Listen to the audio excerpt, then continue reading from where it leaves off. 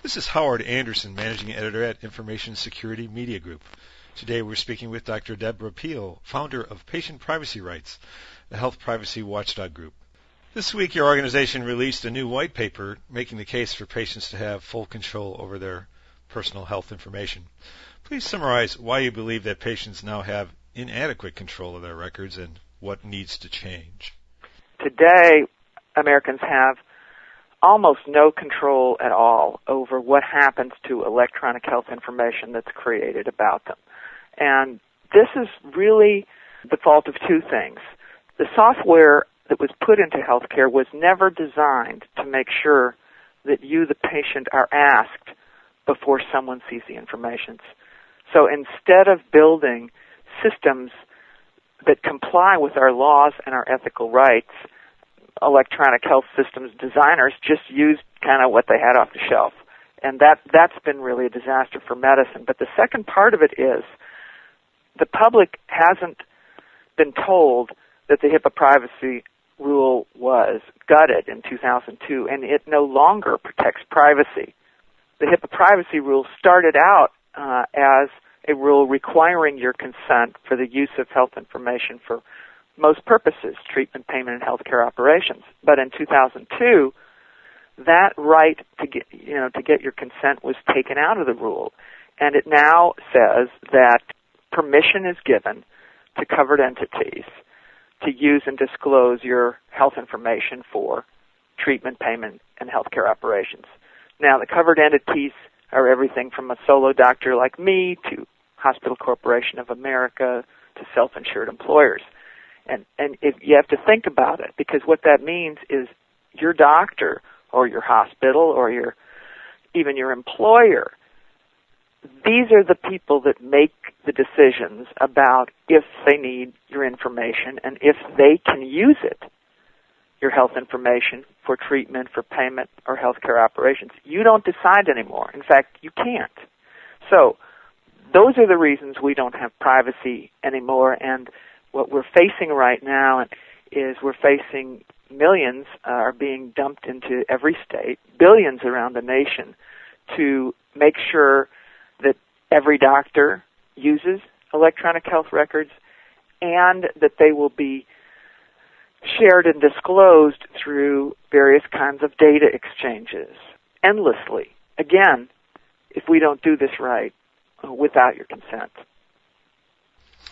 Speaking of data exchanges, a committee advising regulators on health information technology policies accepted a list of recommendations on patient consent issues prepared by a privacy and security tiger team. The team called for the use of what is called meaningful consent for the exchange of information. So what did you think of their recommendations? Their recommendations really fall very short of what the public expects. They were trying to find some way to put boundaries around these new invented organizations called health information organizations, where there's essentially giant data banks, pools of everyone's information that all sorts of others can use for data exchange without your consent. They were trying to set some limits on organizations that are being set up to collect everyone's health information, but they call the consent meaningful. But the problem is, what's meaningful to the average person is knowing that my information goes to a consulting doctor or to a hospital that I'm transferring to, or an emergency room in Alaska where I happen to be on vacation, or to my insurance company for payment. Americans are really familiar with having their health information go to someone they know or some institution they know for a single purpose. They have no idea about the kinds of things that are going to be done with their data that are now mandated by federal law. So we think that what the Tiger team did was, a very, very partial beginning toward restoring the type of control that's always been the basis of the whole practice of medicine. What work remains to be done, do you think? Well, we don't think that this is ever going to work unless we take the ethics and the law that's enabled people to trust doctors for 2,400 years since Hippocrates, and we make sure that these new systems give us the same kinds of powers and control that we've had in paper systems. So we think that Congress is going to have to, at some point, restore our right of consent. They're going to have to fix the broken HIPAA privacy rule. The other thing that we think is going to have to happen is that the various players in healthcare are going to have to step up and put patients at the center of the healthcare system. The new head of the Centers for Medicare and Medicaid Services, Don Berwick, the physician, has said that he believes that we really need to move toward a patient-centric system, particularly because of the ease of sharing, storing, and collecting data electronically. So he says that he believes that the records should belong to patients, and even doctors should have to ask for them, for example. And not long ago, Secretary Sebelius announced an administration-wide change to put patients in control of who sees their information. And at the same press conference on July 8th, Dr. Blumenthal seconded that, saying that they wanted to have, for patients to have maximal control over information. Why are these things happening? Because the people at the top are finally realizing that without privacy, people won't participate in these systems. They will avoid treatment. They'll leave information out. They'll even lie about information. They'll refuse to get tests. And so that's our message. Our message is, look, we have to build privacy in up first because it's a limiting condition. HHS own figures show that 600,000 people a year today refuse to get early diagnosis and treatment for cancer. Why? Because they know the information won't stay private. 2 million, same thing with mental illness, refuse to get treatment. They know the information won't stay private. We really can't have systems that keep sick people out and cause us to have missing and incomplete data. We've got to go back to systems that work for patients, and we promote the privacy-enhancing technologies that are out there that have been working, the few small examples that have been working, and we need to put them into wide use. So we're recommending that everyone look at the video of the Consumer Choices Technology hearing in Washington on June 29th. You will see 7 privacy-enhancing technologies demonstrated there. Consent systems, live, where you can see the consents up on the screen, systems for segmentation of data, and so on. We can do this. We can do this right, and we should do this now before all of the stimulus billions are blown. Along those lines, the Tiger team in its recommendations said it was premature to give patients the opportunity to consent to sharing some but not all of their health information. They argued that the technology for granting this kind of what they called granular consent is relatively new and further pilot tests are needed. So what do you think?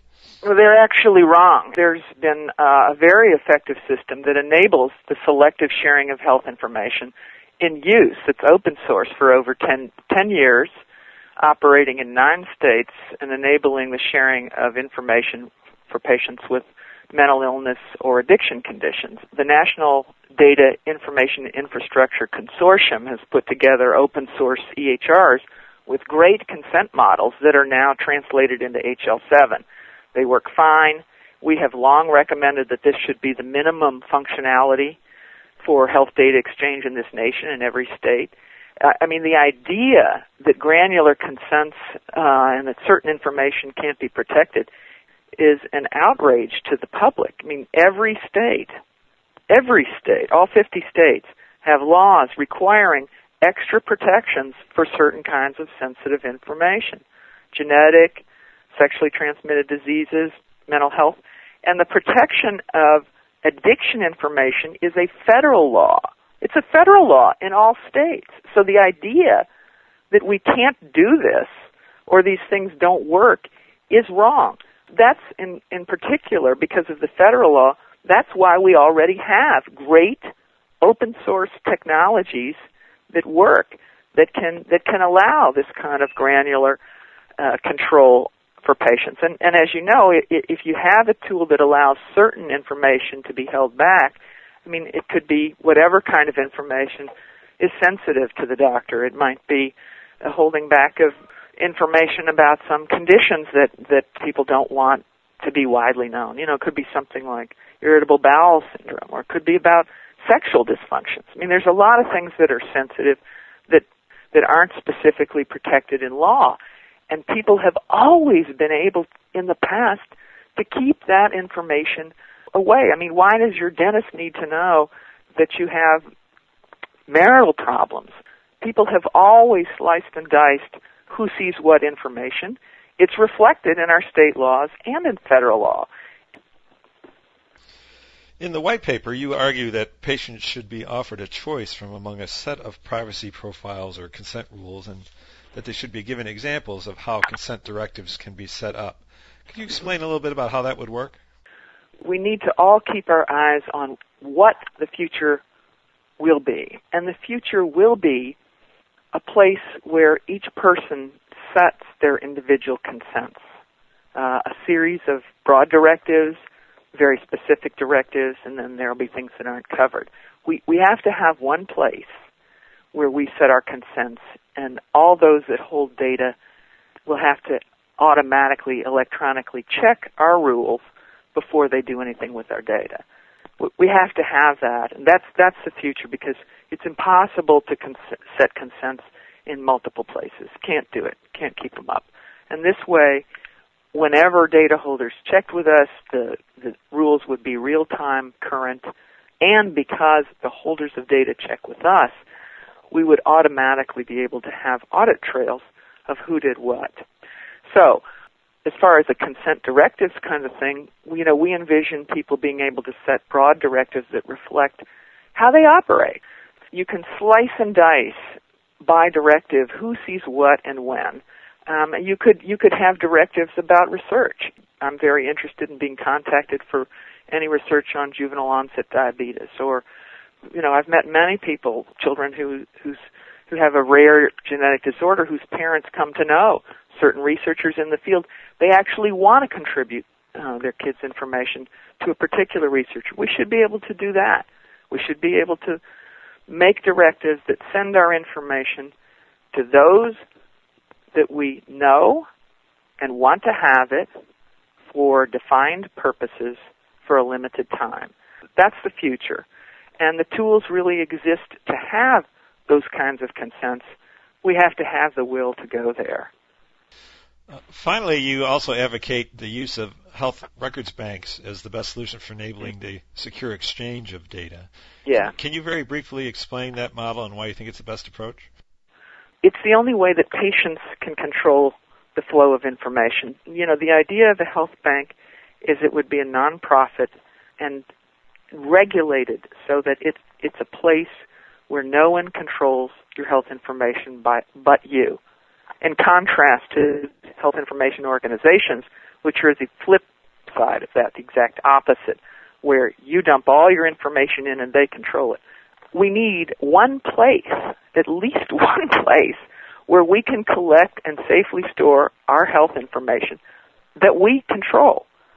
There are many advantages to it, because part of the problems with data liquidity and data exchange are industries, basically the data mining industries, don't want people to have consent. And so then to exchange data, you have to get into some very strange and complex legal agreements for data sharing between so-called stakeholders. The point of a health bank and the point of putting patients in control of data is all the obstacles go away. You simply ask me if you can use my information for a purpose, and electronically, automatically, my rules say yes or no, or I'm pinged on a cell phone or electronically to agree or not to what you want. Patients can make the data flow. There are no legal barriers. It's our information to control.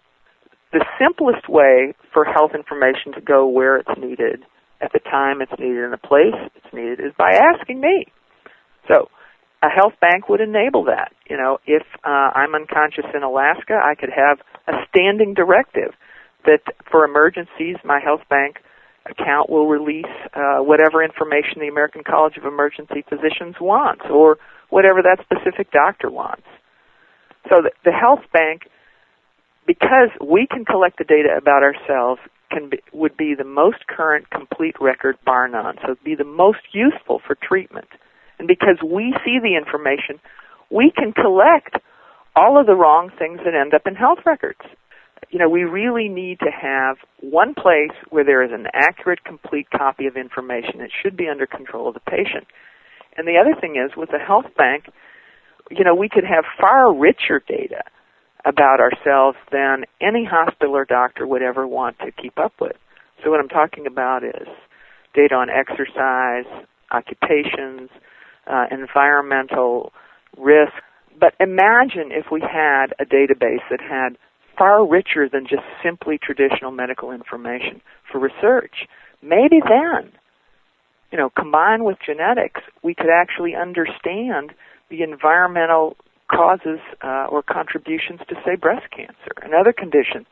And the other beauty about using a health bank as a place to do research and as a place from which to send and disclose data is if researchers have queries, instead of us sending all of our data to all of these researchers to lose it on laptops or whatever around the world, the research queries could be run on the data in the bank, not sent out, and the answers could be given to the researchers. So most people would be very, very willing to participate in research without having to risk that their data is going to get hacked, lost, or misused by a whole new set of people that work at the research institution. The Health Data Bank, you know, would make a lot of sense, because if it holds a lot of people's data, then the kinds of ironclad security protections that are needed can be put in place.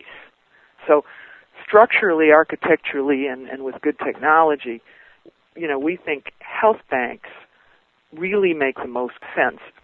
Well, thanks, Dr. Peel. We've been speaking today with Dr. Deborah Peel of Patient Privacy Rights. This is Howard Anderson. Thanks so much for listening.